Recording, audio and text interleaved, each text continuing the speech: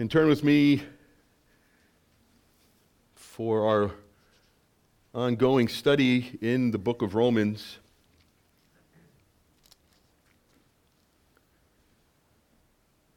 Leading us up this morning to enjoying the Lord's Supper together. So we're at chapter 4.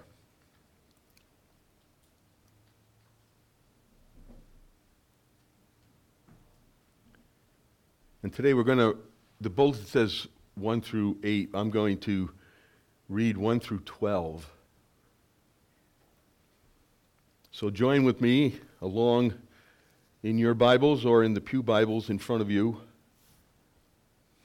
so that we may follow along this argument that Paul is presenting to the Roman church, to us, but ultimately it's God speaking to us through this written word. So it says in chapter 4, verse 1, "What then shall we say was gained by Abraham our forefather according to the flesh? For if Abraham was justified by works, he has something to boast about, but not before God. For what does the Scripture say? Abraham believed God, and it was counted to him as righteousness. Now to the one who works, his wages are not counted as a gift, but as his due. And to the one who does not work, but believes in him who justifies the ungodly, his faith is counted as righteousness. Just as David also speaks of the blessing of the one to whom God counts righteousness apart from works. Blessed are those whose lawless deeds are forgiven, and whose sins are covered. Blessed is the man against whom the Lord will not count his sin." Is this blessing then only for the circumcised or also for the uncircumcised? We say that faith was counted to Abraham as righteousness. How then was it counted to him? Was it before or after he had been circumcised? It was not after, but before he was circumcised. He received the sign of circumcision as a seal of the righteousness that he had by faith while he was still uncircumcised. The purpose was to make him the father of all who believe without being circumcised, so that righteousness would be counted to them as well, and to make him the father of the circumcised who are not merely circumcised, but who also walk in the footsteps of faith that our father Abraham had before he was circumcised. Let's pray. Heavenly Father, bless these words today to our ears and to our hearts and to our minds, to our memory. That, Father, we just don't hear them now, but that, Lord, you write them deeply in our hearts. That, Father, we will not be the same because we have read them again this morning. That your word accomplishes everything that you desire it to do within us. We pray that it would be for your glory and our profit and our gain. Not as the world says profit or gain, but as you desire for us to be blessed, to be gifted, to be glorifying to you, to a blessing to each other, to this church, and even to the world around us. So, Lord, we ask these things in Jesus' name. Amen. There are certain things that stick with a person when you read passages. It happens with different pastors. It happens in Bible studies. It happens in different groups. It happens in different times when you're reading the Word of God by yourself. When somebody said something, you pick on a phrase. For me, what has been interesting is if you turn with me to chapter 2, verse 16.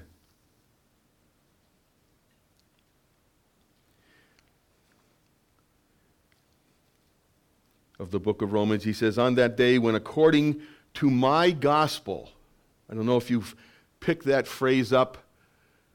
He says it again in chapter 16, verse 25, and he says it again in 2 Timothy chapter 2, verse 8. My gospel. I've just thought about that and was wondering why Paul would write something like it was his gospel, like my gospel. And it's a very important idea, and it's a very important thought, is Paul was writing to a group of people, right, a church made up of, evidently we've heard this before, of Gentiles and Jews who have come to know Christ, but yet there seems to be a conflict, and that will be certainly shown more clearly as we read this. But again, Paul has gone to, in the very beginning of this book, of this epistle, he's writing to these people that he has not met and has not visited because he was not the one who organized this church. But he knows lots of people there. But he wants to make sure that when he gets there, they all understand where he's coming from. And who better to be able to give us the gospel than the apostle Paul, who had this direct revelation from God, and then also who was used by God to pen the words that we believe to be the very breathed out words of God to us. And so Paul is making sure that, as I've said to you before, that if he handed out a 3x5 card to the congregation in the Church of Rome, that when he asked them, can you please give me a definition of the gospel, that they would give them a definition of the gospel that came from him and not came from themselves or whoever they read, whoever else they've listened to. Paul is saying, what does the Bible tell us? What does God say to us? What is the gospel? And I have to ask you, and I've asked people in my conversations here and other places, what is the gospel? Tell me. When we interview people for taking communion, when we interview people for wanting to become members of the church, it's key. You need to be able to articulate what the gospel is. And it can't be from somebody else that you think has said it in a way that you appreciate. It has to be from the Word of God. And I know that if we go from church to church anywhere, we will get differences of opinions about what the gospel is all about. I've talked to a lot of people. I've heard a lot of answers. And I know there's lots of people who don't get it right and who don't understand it. And they fix on something that they like rather than and what appeals to them, because that's how they want to shape God, or that's what message they want to think about God, but not what the Bible teaches. So Paul makes sure, as he does in these three instances, that there's an element that is very impressed upon that moment, that this is my gospel. Now remember, my gospel contains that we're all radically corrupt, and that we are radically in danger of dying and going to hell because of our sins and suffering the judgment of God by his wrath for our disobedience, and that we need a Savior. And no matter how hard we work and no matter how hard we try, we can never please God on our own. So what do? We trust in the man named Jesus, who came and gave his life as an atonement for sin. And so that from that, our sins are forgiven. And that we are now right with God because of Jesus.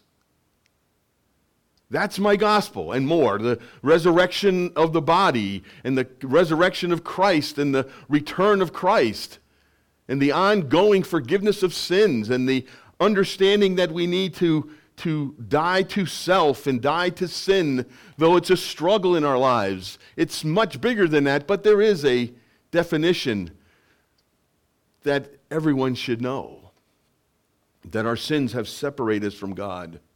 And there is no hope without Jesus. And there is no one to forgive our sins but Jesus. And there's no one to give us eternal life and a hope and a joy and a persevering faith unless we depend upon Jesus. Because everything else is sinking sand. That's what Paul's gospel is. That's why he's presenting it here. That's why it's so important to understand and see for yourself in this book how these arguments are laid out and why Paul is going to great lengths in the book of Romans. This is where, as it said, this is the gigantic mountain of all mountains of our faith. This is why he says in chapter 3, where I talked about this, how and so important it is for us to understand when we see verse 21. But now the righteousness of God has been manifested apart from the law, although the law and the prophets bear witness to it. The righteousness of God through faith in Jesus Christ for all who believe, for there is no distinction. And he's going to keep on bringing these themes up over and over again. Righteousness apart from the law. There is no distinction. For all of us have sinned and fall short of the glory of God. There are no right people, and there are no only wrong people. There is always, we're all sinners. And then we are justified by grace as a gift through the redemption that is in Christ Jesus, whom God put forward as an atoning sacrifice or propitiation by his blood to be received by faith. This was to show God's righteousness. And then he goes on, as we looked at last time we were together in October, verses 27 through 31. And in there he asks questions. And Paul asks lots of questions throughout all of his writings. And in the book of Romans, he asks dozens of questions. Dozens. Somebody said 58 to 60 questions he asks. He gives, like, for example, then what becomes of our boasting? It is excluded by what kind of law or what kind of controlling principle? He said, is it by the law of works? He says, no, but it's the controlling principle to those who are justified by faith is love and faith. Faith in Jesus, not works. He says, for we hold that one is justified by faith alone, as Martin Luther said, apart from the works of the law. Or is God the God of the Jews only? Is he not the God of the Gentiles also? And Paul says, yes, of course, the Gentiles also. Since God is one, meaning that there are not many plans that God has given to us. There is one plan of salvation, and that's plan A. There is no plan B. There's no escape hatch. There's no trump card. There's no go out of jail card. There's nobody. There's nothing. It's one way of salvation from the book of Genesis all the way to the book of Revelation. Who will justify the circumcised by faith? The uncircumcised through faith. Do we then overthrow the law by this faith? Do we nullify the law? Is the law any good at all? What was it given for then? Well, by no means we don't nullify it. On the contrary, we uphold it. Why? Because it's how God wants us to live our lives. The moral law of God is still very, very much a part of our lives, even though Christ has fulfilled it for us. That's why we can't lose our salvation, because of Jesus. And that's why you hear me say that no, God can't love you any more than he loves you right at this moment because of Jesus. So now, as I mentioned last time, he then moves forward and then starts, explaining more of these questions that we have. He gives short answers in verses 27 through 31, but now he gives us a little bit longer, a little bit more meatier questions, gives us some illustrations, confirms it, goes back to it. He goes back to these themes. So the first one was boasting. He goes, why? He goes, what becomes of our boasting?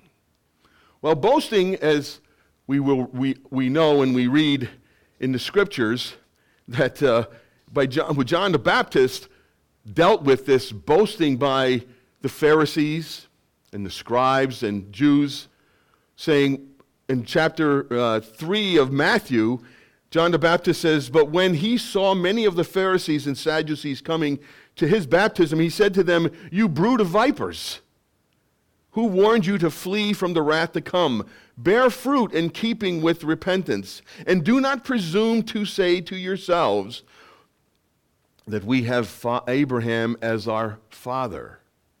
For I tell you, God is able from these stones to raise up children for Abraham.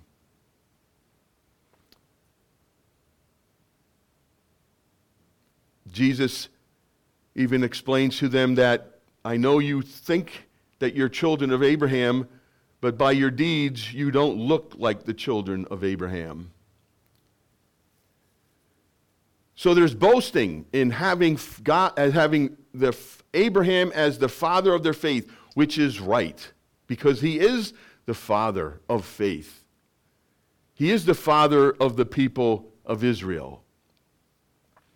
He is someone who is looked up to and the icon of faith. And then he also goes into this chapter, when we look at verses 1 through 12, he also brings in David, another icon. He is from the king of, the model of a king, a man of God's own, after God's own heart, and who was given in the Old Testament the promise that from his offspring shall come the eternal king, the King of kings and the Lord of lords. So there is a sense of boasting. There is a sense of having some pride, but that to the Jew, and Paul is making sure that there is not a boasting about this, but as we've read many times on your own and we've talked about here, if I'm going to boast in the Lord, that I know him and that he knows me. And so he says in verses 1 and 2, he answers this question about boasting. He says it's excluded. So he goes back to the Old Testament. He goes back to the Bible for them, because it said, remember he says it in the very beginning, in chapter 1, verse 2, it says, Paul, servant of Jesus Christ, called to be an apostle, set apart for the gospel of God, which he promised beforehand through the prophets and the Holy Scriptures. And he says it as I've read it in chapter 3, verse 21, but now the righteousness of God has been manifested apart from the law, although the law and the prophets bear witness to it. He's going to go back now and give them arguments to these questions that Paul does himself. What he does is go through the possible arguments that people may give. These may have been very arguments or very questions that Paul had to deal with, because remember how he boasted about in the Philippians, as Pastor Nate said last week, he was the Hebrew of Hebrews, right? The righteous above all righteous. He was, if there was anybody had impeccable resume and credentials, it was Paul. So he had to agonize and go through this. I mean, if you look at the book of Acts, where the stoning of Stephen, you look at this, and here's this person who is a heavyweight. I mean, Stephen seems to be the man, seems to be the shining light of the church during this time. And Paul is persecuting the church. And they're laying the garments at Paul's feet. And what happens is that he gives the okay to kill Stephen. But yet does Paul realize that he, in the end, will be used by God to ultimately be this shining light within the church for the sake of the kingdom of God. So imagine Paul thinking about circumcision, thinking about the law, man, brilliant scholar in the law, thinking about him coming and agonizing through these questions. I know, being a very strong Roman Catholic, coming to understand what it meant to follow Jesus alone, to not hanging on or holding on to the sacraments as being, as the theologians say, efficacious, having some effect on my life, making me closer to God. Giving up those sacraments that meant so much to me, that was so impressed in my life, that did give me a spiritual life. I'm not negating it, any of it. But to believe that they would make me right with God, to believe that I would have a better place in my heart, with my boasting in my heart, walking with my friends who used to go to the other churches in town, but they weren't like me because I was a Roman Catholic. And I believed, and these other people did not have these sacraments. I felt sorry for my other friends. That's pride, that's boasting, that's misunderstanding what these exercises and sacraments were for. Of course, we only have 2. But I can see Paul agonizing through these questions and wondering, what do we do with the law? What do we do with circumcision? What do we do with Abraham? Oh, what do we do with David? And so what does Paul do? He goes back to the Old Testament. He says, so what shall we say then was gained by Abraham, our forefather, according to the flesh? Okay, he's bringing to everybody. He's talking to everybody here. And he says, for if Abraham was justified by works, then he would have something to boast about. But he says, you can't bring that argument to God. Notice he says, but not before God. Not from God's perspective can you boast. Not can you bring all these righteous things that you've done in your life, being a pastor, being a member of a church, holding a place in the church, being an altar boy, doing all the things that you do and you did. That I followed Christmas and Easter. These holy day of obligations Roman Catholics had to follow, right? These days that you had to be in church. And of all the Fridays that I gave up meat for fish. And of all the fasting and of all the prayers and of all the times that I've done these things, don't they count to anything? And the answer is no, they don't. And so Paul goes back to Abraham. And he goes to Abraham and he says, let me bring up Abraham. Abraham is certainly someone to be looked upon and looked at. Why? Because of his relationship to God. Turn with me to Genesis chapter 12.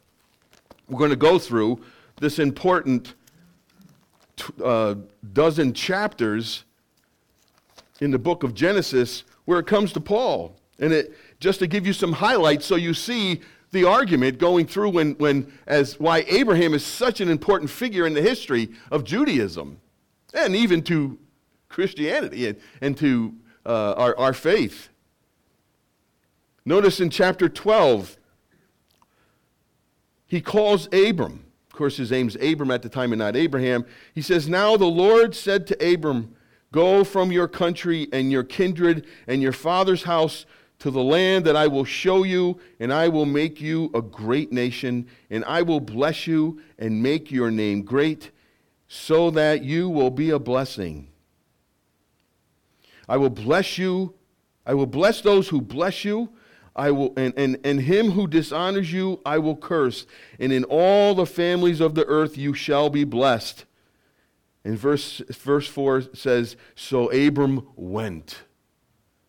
So this is God's contacting and initiating his relationship with Abram. And then we go to chapter 15. And we see in chapter 15 where God makes this covenant with Abraham, and which is quoted in our passage today. Chapter 15, verse 1, after these things the word of the Lord came to Abram in a vision. Fear not, Abram, for I am your shield. Your reward shall be very great. But Abram said, O Lord, what will you give me? For I continue to be childless, and the heir of my house is Eliezer of Damascus. And Abram said, Behold, you have given me no offspring, and a member of my household will be my heir. And behold, the word of the Lord came to him, This man shall not be your heir, your very own son shall be your heir. And then what does it say? He brought him outside and said, Look toward the heaven and the number of stars, if you are able to number them. And then he said to him, So shall your offspring be. And what does it say? And he believed the Lord, and he counted it to him as righteousness. This is what we're talking about in justification, and Paul's talking about in the book of Romans, is righteousness, having a right relationship with God. That's what justification is. And so then we turn to chapter 17, and what happens here is that he now makes a covenant with Abraham, and in 17 he gives him the sign of that covenant to let him know that he has been given a sign to remember, and for all of us to remember, and for, as it says, an eternal sign. Chapter 17, verse 1. When Abram was 99 years old, the Lord appeared to Abram and said to him, I am God Almighty. Walk before me and be blameless, that I make my covenant between me and you and may multiply you greatly. Then Abram fell on his face, and God said to him, Behold, my covenant is with you, and you shall be the father of a multitude of nations.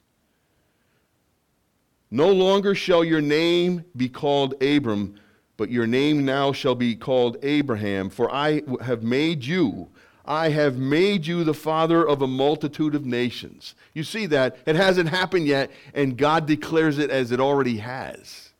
For I have made you the father. I will make you exceedingly fruitful, and I will make you into nations, and the kings shall come from you. And I will establish my covenant between me and you and your offspring after you throughout the generations, from an everlasting covenant to be to God to you and your offspring after you. And I will give to you and your offspring after you the land of your sojourning, all the land of Canaan for all everlasting possession, and I will be their God. And God said to Abraham, As for you, you shall keep my covenant, you and your offspring after you throughout the generations. This is my covenant that you shall keep between me and you and your offspring and after you. Every male shall be circumcised, and you shall be circumcised in the flesh of your foreskins, and it shall be a sign of the covenant between me and you. He who is 8 days old among you shall be circumcised, every male throughout your generations, whether born in your house or bought with your money from any foreigner who is not of your offspring. Both he who is born in your house and he who is bought with your money shall be circumcised. So shall my covenant be in your flesh, an everlasting covenant. And so then he goes on into chapter 21, and what happens in chapter 21 is now the birth of Isaac. And so we see that God keeps his covenant, and God keeps his promise, and that he does give him an offspring. And then we see in chapter 22 that then Abraham's faith is tested. So we see how God brought Abraham as being this model, as being this father, as being the head of the nation of Israel and of all the people who call themselves Jews. He is their spiritual father as well as their regular father, their flesh, the father of the flesh. So we see that this is why, going back to Romans 4, this is why Paul brings up Abram, because this is the guy that everybody believes is the one. I mean, he's the one who did everything right. In fact, God loved him so much that he made a covenant with him to be the father of all the nations. But yet, we see here that he says if Abraham was justified by works, again, going by this justification, and to give you a definition from the Westminster Larger Catechism, and if you don't have a copy of it, I would recommend, especially if you're in this church, to be understand what that says, because it just defines things. We've been reading it as our responsive readings for months, and it is just such a great tool and a great tutor for us. And it says, what is justification? That's question number 70. Justification is the act of God's free grace to sinners in which he pardons all sins and accepts and accounts their whole persons as righteousness in his sight, not for anything worked in them or done by them, but only because of the perfect obedience and the full satisfaction of Christ imputed to them by God, received by faith alone. So the argument is going to Abraham, and he says, if they believe that Abraham was justified by works, because they do, in the Apocrypha, that extra section of a Roman Catholic Bible, you'll see in their writings and teachings that say that Abraham is perfect, there is no sin with you, that he's done everything right, he's perfectly followed the law. This is what they believed. This is why Paul, in his argument, goes towards Abraham and really makes a great case. And he says, for if Abraham was justified works, he would have something to boast about, but it wasn't before God. And notice what he says in verse 3. What does the scripture say? Very important statement there. Meaning that the Bible still speaks to us. It didn't say what did it said back then. It says, what is it saying now? The Word of God is living and active. It is still speaking to us. You can read it in the book of Hebrews. You can see it in chapter 10 of this book. It talks about this speaking as it is speaking to us now from the Old Testament, but speaking to us in the present, as if God is still speaking to us, and he does. So he says, what does the scripture say to you who are Gentiles and Jews reading this letter? Abraham believed God. That's what Genesis 15:6 quoted from. He believed God, and his belief in God, his trust in God, and his faith in God. Now, we know that Abraham, it doesn't take many verses after all that I've read to you, that Abraham ends up listening. He's listening to God in chapter 12 and 15, and all of a sudden it says he listened to the voice of Sarah. And says, God's not going to give you a son, take my servant. And he goes with her servant and makes life miserable in the camp.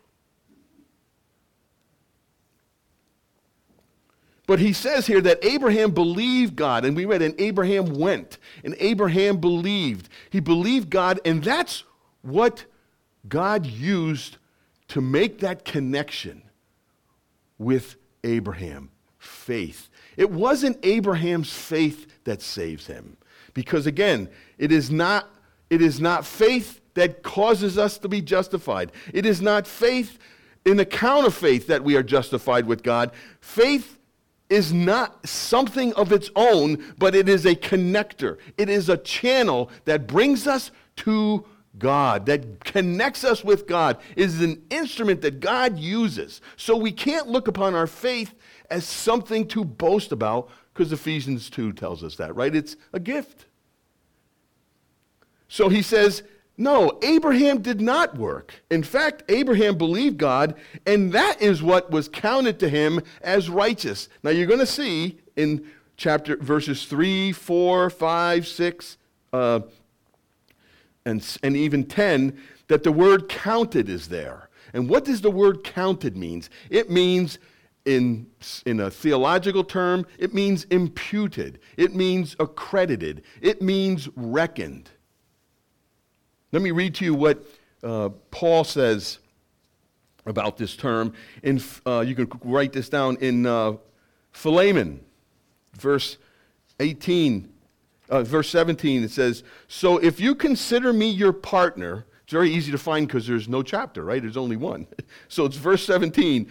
"If you consider me your partner, receive him as you would receive me. If he has wronged you at all or owes you anything, charge that to my account." That's what imputation is. That's what counting is. That's what reckoning is. Did Onesimus have the funds? Did he have the ability to pay back Philemon? Did he have the wherewithal to do that? And that's why Paul writes to him and says, he can't. Put it on my account. Let me owe it to you. I will pay for it, he says. That's what accounting is. That's what reckoning is. That's what it is put upon someone's account who does not have the ability to pay it at all. And that's where Abraham realizes he believed that he could not. He believed he could not obey. He could not be perfect. He believed that only God could be trusted in being the one that gave him. Imagine, you're going to be the father of many nations. How can this be? I don't have one kid right now. How can this be? That's why Sarah laughs. It's an impossible thing. But God is trusted. That's what Abraham does. God trusts God. And that's what's counted to him. That's what's counted him. Notice in verse 4, "No, now to the one who works, his wages are not counted," right? If you work, your employer's obligated.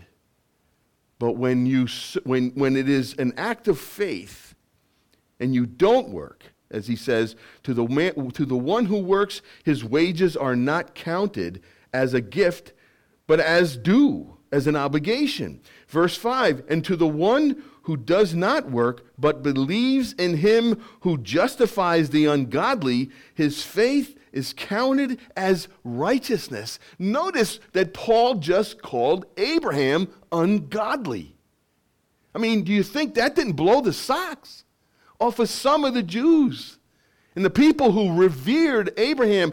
And maybe he wrote this letter to some people who misunderstand the gospel and they needed to hear that, or maybe people who have just so entrenched and they've got their cleats in the ground and they're not moving, and that's why he's writing this letter. And to the Gentiles, to know that what they believed in when they believed in the gospel of Jesus was the one who was going to make them right with God, that they would have the confidence to believe that and the assurance. That's why Paul is writing this letter.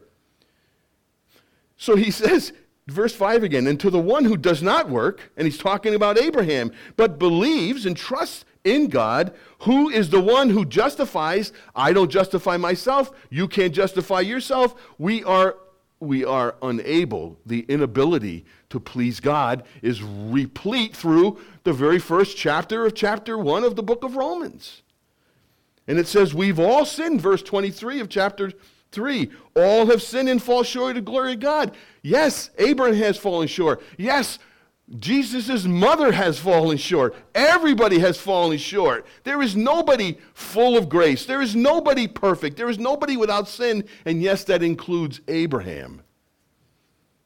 So his faith, he is an ungodly man. His faith is now credited to righteousness, meaning that the righteousness that God demands has been provided by God through Jesus.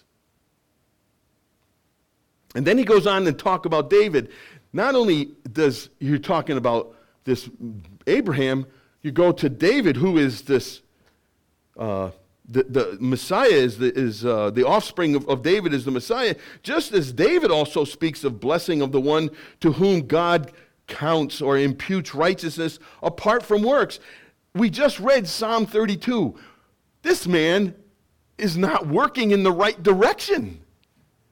He's an ungodly man. He's a person who has killed somebody or put that person in the place of being killed.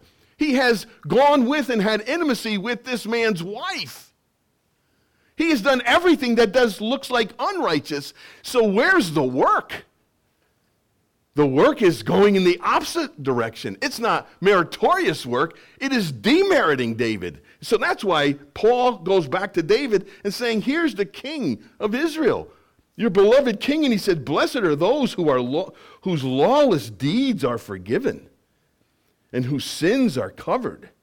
Blessed is this person against whom the Lord will not count, because our sins are what God counts until Jesus atones for them and takes them away. They are now thrown as far as the east is from the west. They are thrown to the bottom of the sea. They are now not remembered by God any longer. That's how God will not count them again, because he doesn't forget them. God can't forget.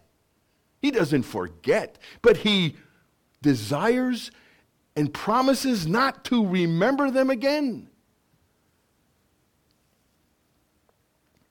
So that's where David comes up, and it says, wow, David in his sin, though he was a man after God's own heart, was ungodly too. So who do we go to?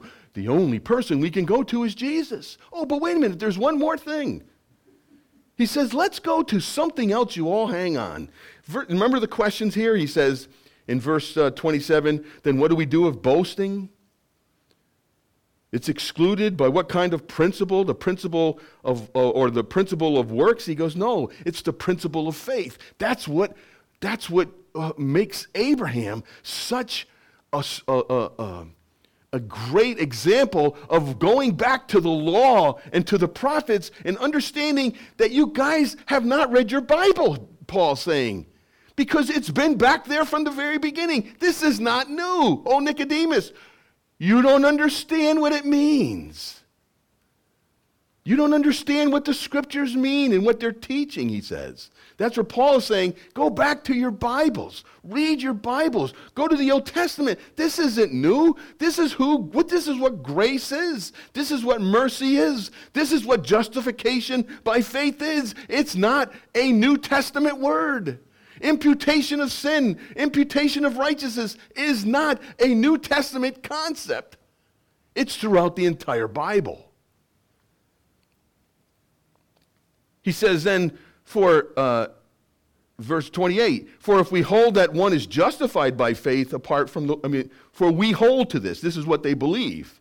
Verse 29, or is God the God of the Jews only? What distinguishes Jews from everybody else? This outward sign of circumcision. Now, it wasn't new, right? God used that right. Other people used circumcision to identify themselves, but God took, as he does with other things, he takes the sign of circumcision and now makes it as a sign of a covenant that he has and establishes between him and humanity and the followers of Christ and the followers of Abraham.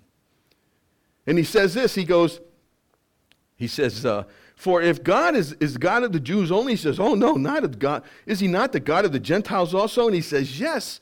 Verse 30, since God is one and there's only one plan of salvation, and that has always been told from Genesis 3:15, where God will crush the head of the seed or the offspring of the serpent, and that the serpent will bruise the heel of the offspring of the woman. That's the gospel right there. And he says, since God is one, who will justify the circumcised by faith and the uncircumcised through faith? Talking about those who are Gentiles who do not have received circumcision. And he's talking to those who have been circumcised outwardly, but not circumcised inwardly. This is where his argument goes. He says, so verse 9 now, he goes back to verse 29 and 30 to answer that question. And he says, is this blessing then only for the circumcised? or also for the uncircumcised? We say, again, like remember he says in verse 28, for we hold, he's given his conviction. This is a confession of faith that he has. And then he goes on, he says, we say that faith was counted to Abraham is righteousness. Well, how is it counted to him? How is that counted? Was it before or after he had been circumcised? But it was after. It was not after, but before he was circumcised. So we see that in chapter 15, we are told, verse 6 says, and it was credited to him as righteousness. Then what happens 14 years later in chapter 7 is when the sign of the covenant comes in. So Abraham was ungodly and uncircumcised when he was given that righteous status before God. That's what the argument is here. He says he was ungodly and he was uncircumcised. He received the sign of circumcision as a seal, as a confirmation.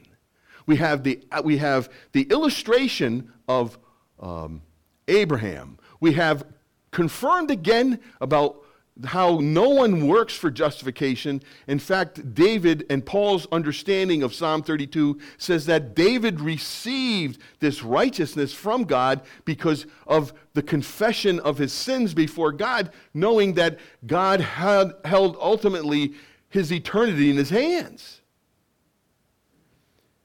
He received the sign of the circumcision as a confirmation of this righteousness that he had by faith while he was still uncircumcised.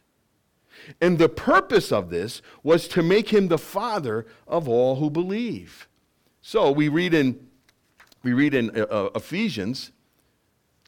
If you turn with me to Ephesians chapter 2, notice what Paul writes here to elaborate this idea. He says, chapter 2, verse 11, therefore remember that one time you Gentiles in the flesh, called the uncircumcision by what is called the circumcision, which is made in the flesh by hands. This is a completely physical thing. Remember that you were at one time separated from Christ, alienated from the commonwealth of Israel, and strangers to the covenants of promise, having no hope and without God in the world. But now in Christ Jesus, you who were once far off have been brought near by the blood of Christ. For he himself is our peace, who has made us both one. Now he's talking about continuity here. He is saying there is no Jew and Gentile. It is now everyone is the people of God, and has broken down in his flesh the dividing wall of hostility by abolishing the law of commandments expressed in ordinances, that he might create in himself one new man in place of the two, so making peace, and might reconcile us both to God in one body through the cross, thereby killing the hostility. And he came and he preached peace to you who were far off, and peace to those who are near. For through him we both have access to one Spirit, in one Spirit to the Father.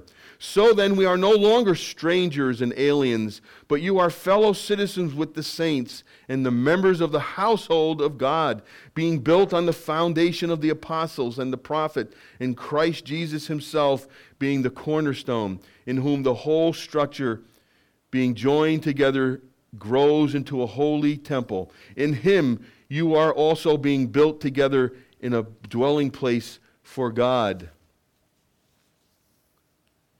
So we see here that what Paul is saying is that to the purpose was to make him now the father. He is father, spiritual father of Jews and Gentiles. For us, Abraham is our spiritual father, because he was the one who believed, who showed us the very beginning that God used as the example of justification by faith, to make him the father of all who believed without being circumcised, so that the righteousness would be counted to them as well, and to make him the father of the circumcised, the Jews, who are not merely circumcised, but who also walk in the footsteps of the faith that our father Abraham had before he was circumcised. So this was the argument that Paul goes back as we're getting ready for the table. This is the argument that Paul makes with them, is that we're going to go back to the Old Testament. We're going to go back to Scripture. We're going to go back and say, what about Abraham? Well, Abraham was not justified by works. He was justified by faith. How was David justified? He was justified by faith. What about circumcision? Is circumcision wrong? Was there something, is it done? Is it something that is meaningless? And the answer is no, not meaningless. It was a sign pointing to God's covenant. It's like Susie and I, we're married, we have rings, right? This is a sign of a commitment that we've made to each other. And it's a seal, a confirming to the world. This is why men who have affairs takes off their rings, right? So nobody knows that there's any confirmation of the sign of they're involved with somebody else. Now, if we lose this ring, do we cease being married? And the answer is no, we don't. It's important to us. It costs us money, but I don't look at this and say, wow, this cost me $100 back 40-some years ago. Right? I don't go back and look at that. She doesn't. I hope she doesn't. I mean, if we lose it, it's sad, right? There's value. There's monetary value, and there's real sense of memories. That it's much more meaningful in our hearts. But that doesn't stop us from being married if we lose our wedding bands. The sign was still there. We are still attached to one another. It confirms us, and it's a seal for both of us to remember what words we said to each other, though along the way we aren't always perfect. The same thing with this. What is circumcision? Well, I'm not equating it to baptism here because I don't think it's meant here to talk about baptism. I think what it's meant to be is to talk about our circumcision, our sacraments. Now, we're going to be eating and drinking. Now, I'm hoping that none of you think that this is going to save you, that this is something that now makes us better in the heart of God than we were when we walked in. And this is the elements that shows us, right? The life that God gave to us through his son Jesus, his death, his atoning sacrifice, his shed blood. We not only have forgiveness, our sins have been blotted out. God does no longer count our sins against us. That's what this means. And so when we read it and we say the institution, when we eat and drink in an unworthy manner, that's what it means when we go to this table and we just take it as a matter of rote and just forget about what it means. That prepare ourselves before the day before or the time in the morning before we come, because this is meaningful. Now, is it important? It's very important in our life. God gave it to us. It's a means of grace. It's our souls are fed through this meal. That's why we don't just throw it out there for everyone to eat. Call people in the streets, come here. It has no meaning to them. It has no value. It won't fill my stomach for 2 seconds. It won't take the dryness in my mouth away from drinking that juice. But it means something, as it meant to the Old Testament, as Paul is saying, circumcision was meaningful. It hasn't lost its meaning.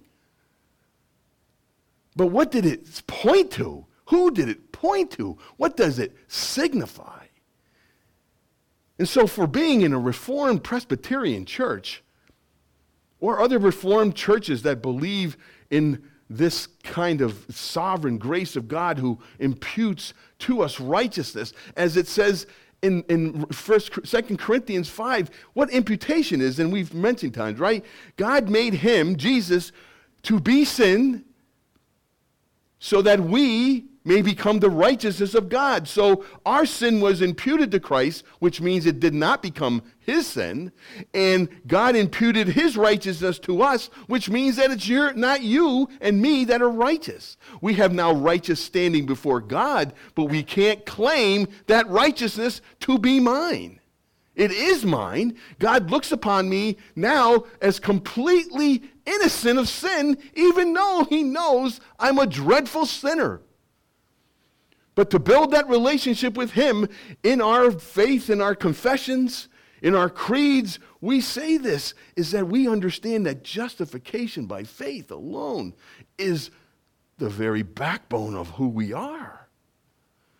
And that we don't do this as a memory. But we know that in these elements, we realize the very presence of Christ and what it all stands for. That he is with us while we're eating and drinking together. This is what makes us different. We believe in this power of the presence of Christ. We don't believe that that bread turns into the body of Christ. I don't believe, and hope you don't believe, that that juice is now the blood of Jesus. It doesn't mean that. It means that now these sign, this sacrament feeds my soul because I remember that it is pointing to Jesus. It is pointing to his life, his death, his love for me when he knows that I still stink of sin. Yet in the eyes of the Father, I have been declared righteous, that I am at peace with God forever because of Jesus. And that's done legally in the courtroom of heaven. No one can take that away, no matter how you feel. There may be people that have prickly feelings and all kinds of feelings I know that you can get from getting involved in these activities in church. I know I used to feel special, even though it didn't mean what it means to me now. And I'm hoping you realize that's what Paul is saying to the saints there, to the Gentiles. This is great news. Because now, Father Abraham had many sons. Right? And I am one of them, and so are you. Well, sons and daughters. Right? That old song that we used to sing as kids. I didn't, but our kids used to sing it. And that's where Paul is saying that goes all the way back to the Old Testament. This goes all the way back, folks, to the beginning, that this is not new. It was before the law. I mean, the law was not given to Abraham. It was not, Abraham didn't have the law. The law didn't come out, as Galatians tells us. It was 430 years after Abraham did the law come out. So where does Abraham get any credit? So, as you prepare for this, as we get ready for this, I ask you to remember the words of "To God be the glory." So loved he the world that he gave us his Son, who yielded his life in atonement for sin, the vilest offender who truly believes that moment from Jesus, forgiveness receives. I pray that you see this argument from Paul in the book of Romans to be so integral to our faith and to our body of doctrine and to what it means to see the continuity of the Old Testament and the New Testament. That you just don't have one book and then we have another book. We see the continuity from Genesis to Revelation of the love and the redemptive love of God through Jesus Christ from the beginning to end. It was all plan A. And God has opened that up to us by giving us his word, by giving us these sacraments, the sacrament of baptism, the sacrament of the Lord's Supper, so that we would, as it did for Noah, correct? I mean, Noah was given a sign. What was that sign for? That sign was, he says, it was for Noah to remember that God remembered. That's what it was. It was so that God remembered that he would never destroy it again. That's what every time he looks up, he has peace in his heart because he realizes that God remembers. And wasn't it great to remember, I mean, that very short phrase in Genesis where he says, and God remembered Noah. It's always good to know that God didn't forget where he put Noah, right? It's always good to know that God always remembers us. And this is what reminds you and me, no matter how cruddy our lives are, and no matter how things are going on in our life, folks, this is the, as we hold, for we know, we hold to this confession of faith, as Romans 8:28 is going to tell us right on, that nothing can separate us because God has promised that. Do we believe him? If we believe the gospel, we have to believe that as well. So let's pray together. Heavenly Father, I ask your kindness to us today by your word, by this great apology of Paul, this argumentation of Paul, that we read that he makes this case, that he sets up this case so well against these questions of faith. And Lord, I pray that we ourselves understand the Word of God, that we study it, that we are to be approved, that we know what the Bible teaches about salvation, about why Jesus had to be man, why he came to earth. What is this? What are these things called baptism and sacrament in the Lord's communion? What is justification? What is propitiation? What is the atonement? Why is all these sacrifices in the Bible? Lord, I pray that you would help us to collectively gain this year, 2022, collectively gain more wisdom and more understanding and a more desire to understand, to see how this book is connected to one another. How you have been pointing us to Christ from the very beginning, and how you have manifested him in such a way that now he lives with us. To those who believe, to those who call upon the name of Jesus to be saved, we are now received salvation because of his death on the cross, because his blood washed away our sins, and our sins are never to be remembered again by you, God. What a great blessing that is. Never will we be condemned for them again, because they have been fully condemned in Christ. So, Father, I pray as we gather together to eat and drink, that we do it in a way that is glorifying to you, that feeds our hearts and our souls and our faith, and that gives us, Lord, a sense of joy in our hearts, even if we find ourselves to a place that is difficult, or being surrounded with those whom we love are going through struggles. We pray, Father, that you would be with us. And we ask it in Jesus' name. Amen. So we ask the